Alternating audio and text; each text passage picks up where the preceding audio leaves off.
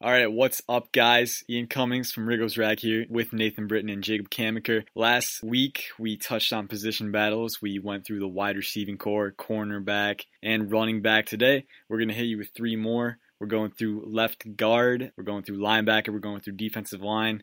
We'll start with the offensive line because I know Jacob did an article on Casey Dunn, the undrafted free agent who kind of took Sean Welsh's place. First off, Jacob, how you doing? I'm doing pretty good tonight. I'm glad to be on.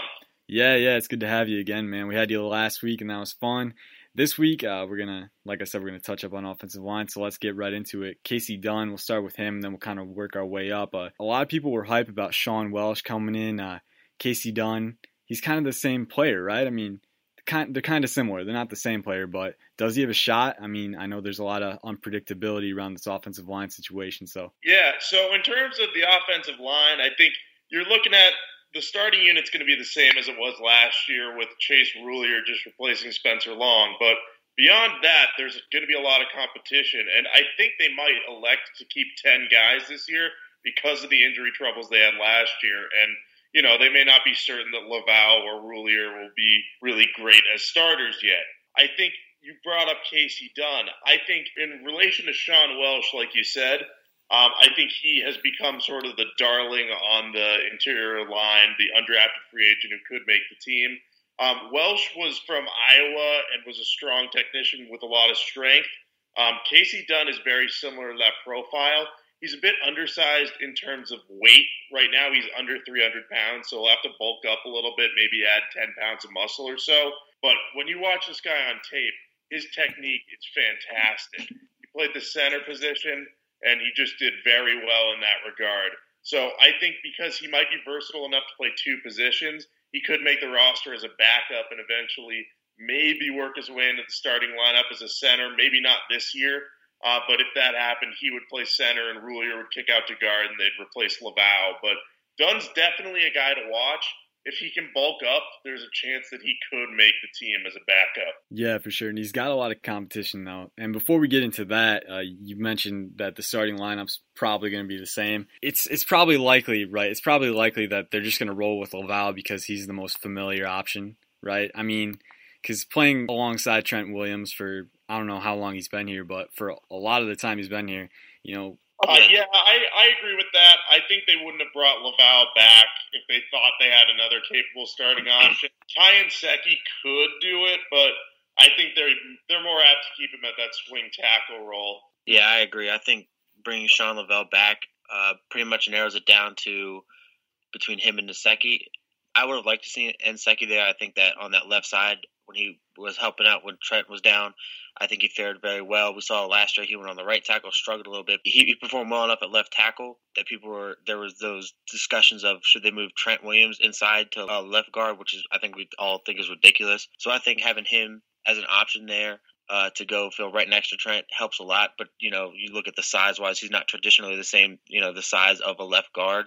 So I think they would look to keep him more as that tackle and have him as a reserve. So I think Sean Laval pretty much has that spot locked up, unless one of these younger guys, these undrafted free agents, come in and really show that they have the ability to maybe not be a week one starter, but play and start in the NFL. Yeah, let's touch on that because there's two guys in particular that come to mind when you bring up undrafted free agents on the interior line. I mean, these two guys came onto the roster last year in the 2017 class, and they both undrafted Tyler Catalina and Kyle Callis. They were kind of the big two last year. Catalina ended up making the roster. Callis he went to the Colts mid-season, and he actually started a couple games for them. He did really badly, though, and they waived him. So those are two guys that are just as interesting this year, I think, because they're both pretty big guys, and you look at what the Redskins have done in past years with Brandon Sheriff.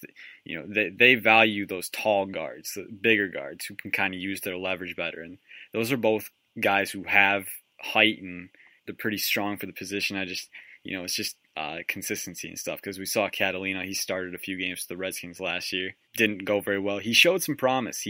I remember he finished some plays on run blocking where he just kind of drove guys back, but pass blocking was a big issue for him. I mean, do either of you guys see one of those guys making a jump this year? Because I know Callis was a 5-star prospect coming out of high school, so he's always had kind of that athletic talent. It's just putting it together. A lot of players don't do that at the NFL level, but with the opportunity, with all the uncertainty at left guard, do either of you guys see that happening?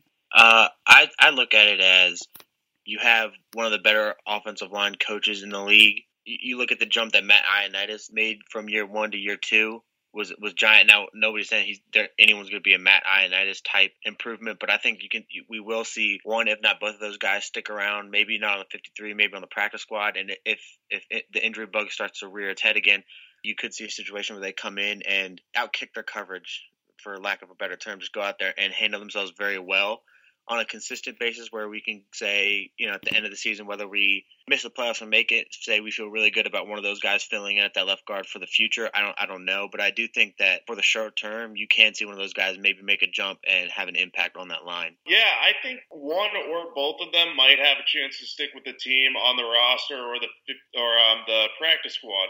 I don't think either is going to really be a starting option. What I saw from both of them in starts is that they're very raw prospects, and they could make the leap to eventually become good backups. I'd say Catalina, because he's more positionally versatile, he can play tackle and guard, would be more likely to stick around like he did last year. One name I want to bring up who could factor into the interior line battle is TJ Clemmings. I know he's listed as a tackle, but he struggled there during his NFL career, and he played a little guard when he was with the Vikings. I think it may be in the team's best interest, especially since they drafted Jerron Christian, to move Clemmings inside to guard and just see what he can do. Because worst case scenario, he doesn't pan out and you have to cut him anyway. Best case scenario, he could end up being possibly the starter over Sean Laval, because he was a well-regarded athletic prospect. So I'd like to see them try that maybe. And, like you said, Callis and Catalina, they might have a chance, but I see them more as practice squad guys. I don't know if they're long-term starters. Clemmings, I would just experiment with. That's kind of what I want to see happen. Yeah, you have a really good point. I mean, he was an athletically, promising player coming out of college, and that's why the Vikings drafted him in the 4th round. I'm going to kind of mesh two of your points together because you both had great points. Jacob with TJ Clemmings, and Nathan, you brought up Bill Callahan. He's great at developing offensive linemen. He's developed Brandon Sheriff into a perennial Pro Bowler. Chase Roullier, the fact that he even was competent starting as a 6th rounder in his first year is impressive. So if TJ Clemmings, if they decide to try him out at guard, who's to say that Bill Callahan can't coach him up? I don't know. He's got a lot to work with there, like Jacob said. Talking about all this disappoints me, though. Just remembering Ari Kwanjo. Reports, there was nothing set in stone yet, but reports were saying, he was kind of getting better.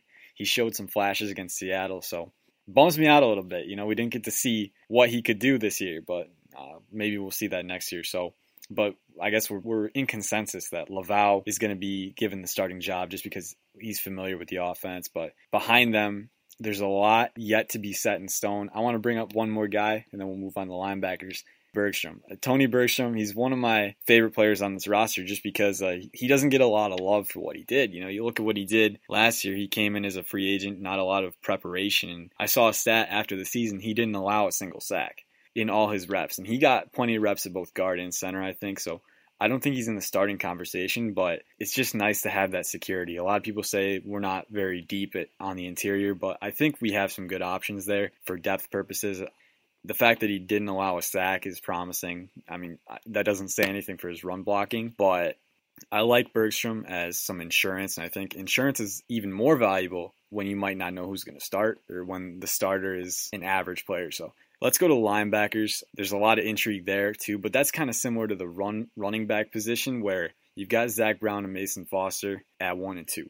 What happens behind them, though? I'll jump in, I guess. So behind them, you got 4 pretty young players that have a lot of upside. You really can't go wrong with who you pick. Right now, it's looking like Josh Harvey-Clemens might be on the fast track to winning that top backup spot. I know he's been working while Zach Brown has been out at OTAs. Harvey-Clemens has been working in his spot at middle linebacker. So he's a guy to look at as a top backup. I'm a huge fan of both Zach Vigil and Sean Dion Hamilton. Vigil came in midway through last season. You're talking about Tony Bergstrom. Vigil was signed midway through last season, and he came in and eventually became a starter after all the injuries at the position, and he totaled something along the lines of 50, 55 tackles, something like that, career highs in that category. And he had been with the team in the previous season, but hadn't been much more than special teams fodder. So I like him as a potential backup. And Sean Dion Hamilton, smart guy from Bama, great technique, really solid player. if it isn't for the injuries, he's a lot better than a 6th-round pick. So I really like those 3 guys as the probable backups. I'm not as big a fan of Martrell Spate. I think he struggles in coverage, but again, if he were to make the team, he'd still be a strong run support special teams guy. So I think they're in really good shape there. Yeah, I agree with everything you said. I like Sean Dion Hamilton a lot. I'm interested to see with the injuries because I know he's nowhere near 100% right now. I'm interested to see if they try to get him on the practice squad. But, I mean, he's a well-known prospect. You know, people knew him coming out of college. I don't know if they'd be able to get him on the practice squad, which would mean he gets a 53 spot because they don't want to lose him if he can stay healthy, what he can provide. So then you got to look at Josh Harvey, Clemens, Martrell Spate, and Zach Vigil. I like Zach Vigil. He came in, and he was just a brick wall in the middle of that defense when Zach Brown eventually went out for the remainder of the year. I like what he provides. I like Martrell Spate, but he's too inconsistent for me. He, like you said, Jacob, he struggles at times. And when he's on, I like what he does, what he brings, but he's way too inconsistent for me to think that he would push Zach Vigil or even a Sean Dion Hamilton who shows promise. That's what I think. And Josh Harvey Clemens, I haven't seen too much of him, but I know he's more of a project. But you look at his measurables, everything that he brings, you like if he can go out there and be competent. You know, he's not going to be one of the main 2 guys, but if he can go out and get valuable snaps, I think that's huge for this defense depth-wise. I agree with everything all you guys are saying, honestly. Like I said, we're too diplomatic last podcast. But Josh Harvey Clemens, yeah, I think he's been promising. He's getting that 3rd spot when Zach is out. And he's definitely got the height and the speed combined to make a big impact. He's a really good developmental prospect. If we see a jump from him this year, I'd be really surprised, delightfully surprised, because, you know, he's a 7th-round pick. You don't expect to get dividends that early from that type of player, but they knew he was a project, an upside project coming out, so that would be great.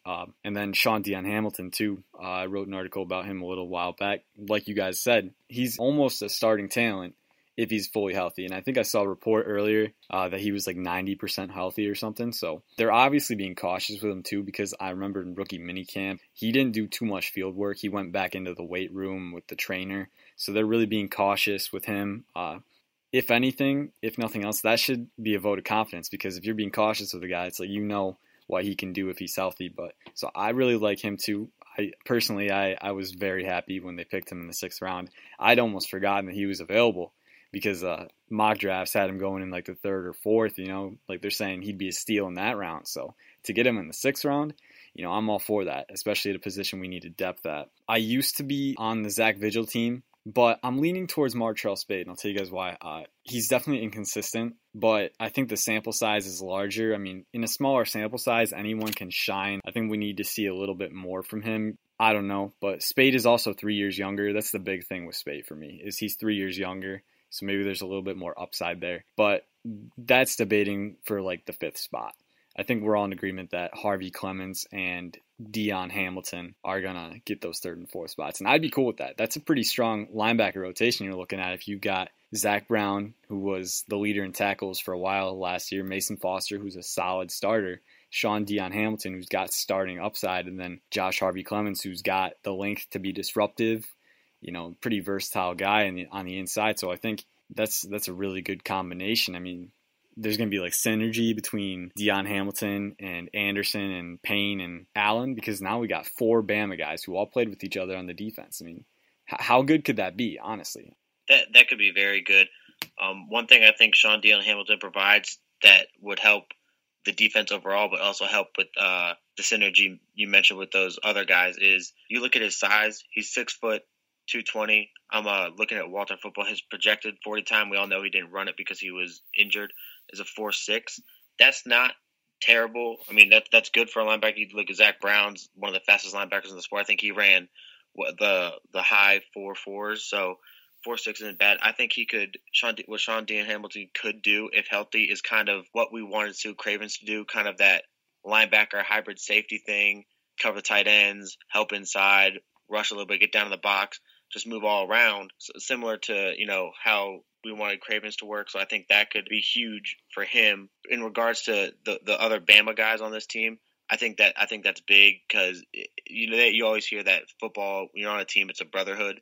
To have guys who came from that Alabama brotherhood where each one of those guys at least has one ring from a national title, that's huge. They're just going to come in and be able to try to bring that culture with them. For younger players, guys starting out, I think that's massive. For a team that has really underachieved the past few years, I think that's massive to get that new energy and type of culture in there. Yeah, and I agree with everything you just said, Nathan. And one thing that I will mention that I think is a weakness that you brought up of our current linebacker corps, last year they really, really struggled to cover tight ends. They had a lot of games early in the season where both Mason Foster and Zach Brown allowed big receptions for tight ends. And granted, the safeties can help a bit with that. But I'm thinking that if Josh Harvey-Clemens is ready, with that 6'4" frame and that athleticism, he could find a role in the nickel package and be like Sua Cravens, like you had brought up. Because they kind of need to find that kind of hybrid defensive back linebacker. And that's what Harvey Clemens offers, and that'll help them patch their weakness against the tight ends. Yeah, I really like the upside of this group no matter what. I think they've done a really good job adding talent. You can't go wrong with any of these six. I actually distinctly remember, and I'm not proud of this, but I remember looking at the available tight ends on the waiver wire in fantasy football. Oh, are they playing Washington? Well, I guess I'll add them real quick, just over the shoulder. But yeah, we didn't do a good job of covering tight ends. I remember I think we were, I don't know the stats, but we were not good. We were close to the bottom of the league. Pretty much running the league bottom. So that would definitely be a plus. And I think Harvey Clemens played safety in college, so moving him to that position, he doesn't have the draft status, the notoriety that Sua Cravens had, but he's got the upside. And you guys are right. I think that's flying under the radar. So I'm excited for that. I'm excited for all the Alabama rings we got. Hopefully we get some new kind of rings over here. But we don't just need the linebackers for that. We also need the defensive line that's been emerging. You know, you saw the Philadelphia Eagles last year. They got the stout front four, the defensive line. You need a deep rotation. And I was a guy who didn't really appreciate that earlier in the offseason, but now that we actually have it, I kind of appreciate it more. And we have a pretty solid defensive line. Jacob, I'll let you go first here because I got to give you credit, man. You predicted Daron Payne from the very beginning of the offseason, and no matter how hard I defended against it, it happened.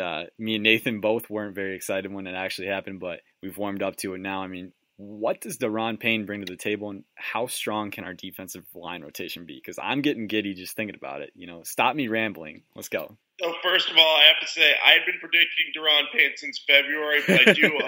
WalterFootball.com's Charlie Campbell was first on the story that the Redskins liked both Minkah Fitzpatrick and Daron Payne. So props to Charlie for excellent reporting there. He really had the pulse on that. In terms of what Daron Payne is going to offer, at the very least, he's going to be an excellent run stuffer. And if the Redskins didn't believe that he was going to be a three-down player, they wouldn't have drafted him in the first round. Payne has excellent athletic upside, and he plays the nose tackle, but he can also play the 3-4 end in different packages because he's so athletic and strong. This has been a need for the Redskins for such a long time, and just he's the perfect guy to fit that need. He's going to help improve that run defense overnight. And he's probably going to be a better pass rusher at the NFL level because at Alabama, his main job was to create interior disruption and help the outside linebackers get sacks. That's why you see guys like Ryan Anderson have a lot of sacks despite, Anderson's a marginal athlete, but he's strong. But Payne's athleticism allowed him to body up against guys in the interior. He's going to do that at the NFL level, but he's also going to be quick enough to get into the backfield. I just think that Payne is going to be a terrific player. At the very least, they have found a solid nose tackle to really fix their front seven and complete it. So I'm over the moon happy about getting Daron Payne. I'm very excited to see what he's going to do, and I think he deserves a lot of hype. I've written about this in the past, but Geis and Quinn are getting a lot of hype. It's time to start up that Daron Payne hype train. Let me tell you, he's going to be good. You just took shots at the Trey Quinn hype train, man. I take offense to that. No, just kidding. But that answer almost I know. That answer almost sounded scripted, but that just tells you guys. Jacob knows a lot about Daron Payne, and Daron Payne is definitely a fit. And the good thing about Daron Payne is that we didn't just get Payne. We got Tim Settle, too, who Settle's more of a true nose tackle. And so what they can do here is the good thing about rotation. Guys aren't taking 100% of the snaps. They can put Settle in at nose tackle for, some of the time, and then rotate Payne in there, put Payne at nose. Jim Tomsula and Greg Minuski can be really creative with this. I mean, Nate, are you excited too? Yeah, definitely. I think the addition of Settle along with Payne, I think that boosts the value of each player a lot because you have the situation where, like Jacob said, you can put Payne in different packages at defensive end, and you still have, or if say the injury bug rears its head, you still have a true nose tackle. And like saying Tim Settle, he's a developmental player, so you're not getting him and saying we finally have a nose tackle, and then he can't go out and do it. You have Deron Payne to take that over while he continues to develop. So I'm very excited. Like you mentioned, Ian, draft night when they took Payne, it was pretty ugly between pretty. you and me because who they left on the board. But I'm warmed up to it. I think him next to Ioannidis and Allen is going to be beautiful. I think that there's going to be a lot more interior pressure this year that's going to allow Ryan Kerrigan. Hopefully Ryan Anderson can get off a milk carton and do something this year. It'll be a big year for Preston Smith moving forward. So I like what we have on this defensive line. We're young. We have a lot of upside. And then if you wanted to keep Ziggy Hood as kind of a veteran-type presence, or Phil Taylor, who showed a little bit of promise in the preseason last year before he got hurt, I think that's fine. I mean, this defensive line goes from being probably one of the biggest things you can complain about over the past few years with this Redskins team to arguably their deepest and best position group. Yeah, and you mentioned some of the veteran options further back on the roster. We'll get into that. First, let's take it player by player just to fully appreciate what we got, because we got something good, guys. I mean, Jonathan Allen was the projected top 5 pick last year, fell to us, and I think because he only played 5 games, he doesn't get the respect that he deserves. Both him and Matt Ioannidis, when they were a tandem, this was my argument for going against drafting a defensive lineman in round 1 the whole offseason. But now that we actually have another round 1 defensive lineman, it just makes it sweeter. This tandem was really incredible when they were playing in nickel last season. Jonathan Allen and Matt Ioannidis, both guys are very technically sound after getting coached by Jim Tomsula. Allen has just really good strength, really good leverage. He's just got a feel for the line, which in the heat, that's a really valuable quality to have. And Matt Ioannidis, the growth that he sustained in 2017, unreal. He's got a wide allotment of pass rushing moves, spin move, swim move. He showed it all on tape, and it was really impressive. He dominated against the Raiders. And then Anthony Lanier came in late in the season, got 5 sacks in the final 6 games. So you look at this rotation with Deron Payne and Tim Settle now, that's 5 solid defensive linemen. I'm really excited. But the coinciding effect of that is now you have other guys getting pushed back. I feel like at most they're going to keep 7 defensive linemen, but I'm thinking 6 is what the number is going to end up being. I don't know, but you mentioned Phil Taylor, you mentioned Ziggy Hood, Stacey McGee's in there. Who do you guys think, Jacob, I'll start with you first, who do you think is going to win that final job? Because they all bring different stuff to the table. Yeah, so you mentioned those 5. Those 5 linemen you talked about are locks, and they're all great pass rushers. The one thing the team might need is like a run stuffing specialist, which is why Stacey McGee might get more of the love at first. But I don't think Taylor makes the team. I think he's too injury prone. And while he showed upside at nose tackle, we kind of have 2 solid candidates at this point. And Taylor's unlikely to be signed by anyone else, so they'll probably be able to pick him up midway through the season if need be. So I think it comes down to Stacey McGee versus Ziggy Hood and whether or not the Redskins keep 6 or 7 linemen. I think if you look at pure ability, McGee's probably your guy. He's younger. He's a good run-stuffing specialist. And, that's something that's valuable on this type of defensive line. But Hood's kind of one of Gruden's guys. Jay Gruden really likes him. He signed him as, a reserve future guy, I think, before Super Bowl 50. And he became a starter. He did everything asked of him at nose tackle. And granted, he wasn't very good at that, but he was the only guy who could do it. And he didn't mind playing out of position. I think that type of leadership and that versatility may win him the role over Stacey McGee, or it may convince Gruden and the guys to keep 7 defensive linemen, just to keep that veteran presence around too. And in case anyone gets injured or the young guys struggle, if I were to pick, I would keep 7 and keep Hood. And I really don't know what they're going to do, though. I really couldn't predict. I think McGee's ahead of him in the pecking order, though. Yeah, I agree.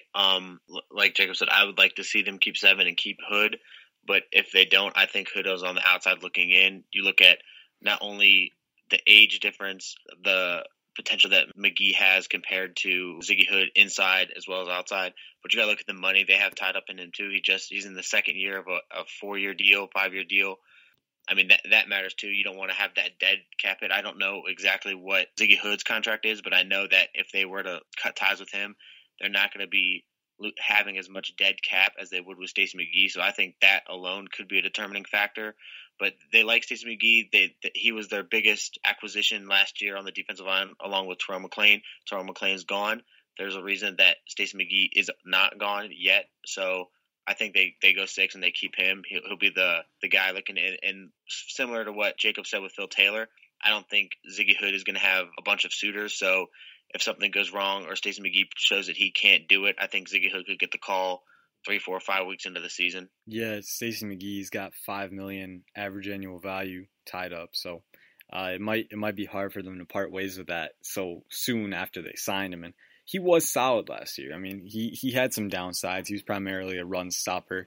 Doesn't really offer much pass rushing wise, but I think he'd bring rotational value, just not at the salary that he's at. But I mean, at this point, you got your hands tied behind your back. I mean, what can you do?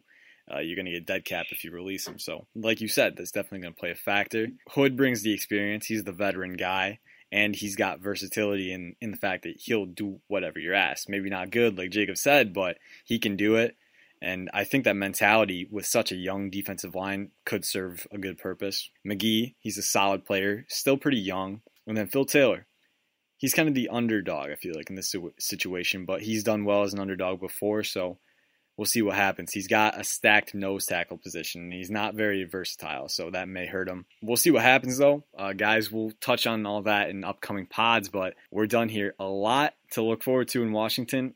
Thanks for listening, guys. Thanks for tuning in. We'll have another podcast for you soon enough. Jacob, Nathan, and Ian are tuning out. Thanks for listening.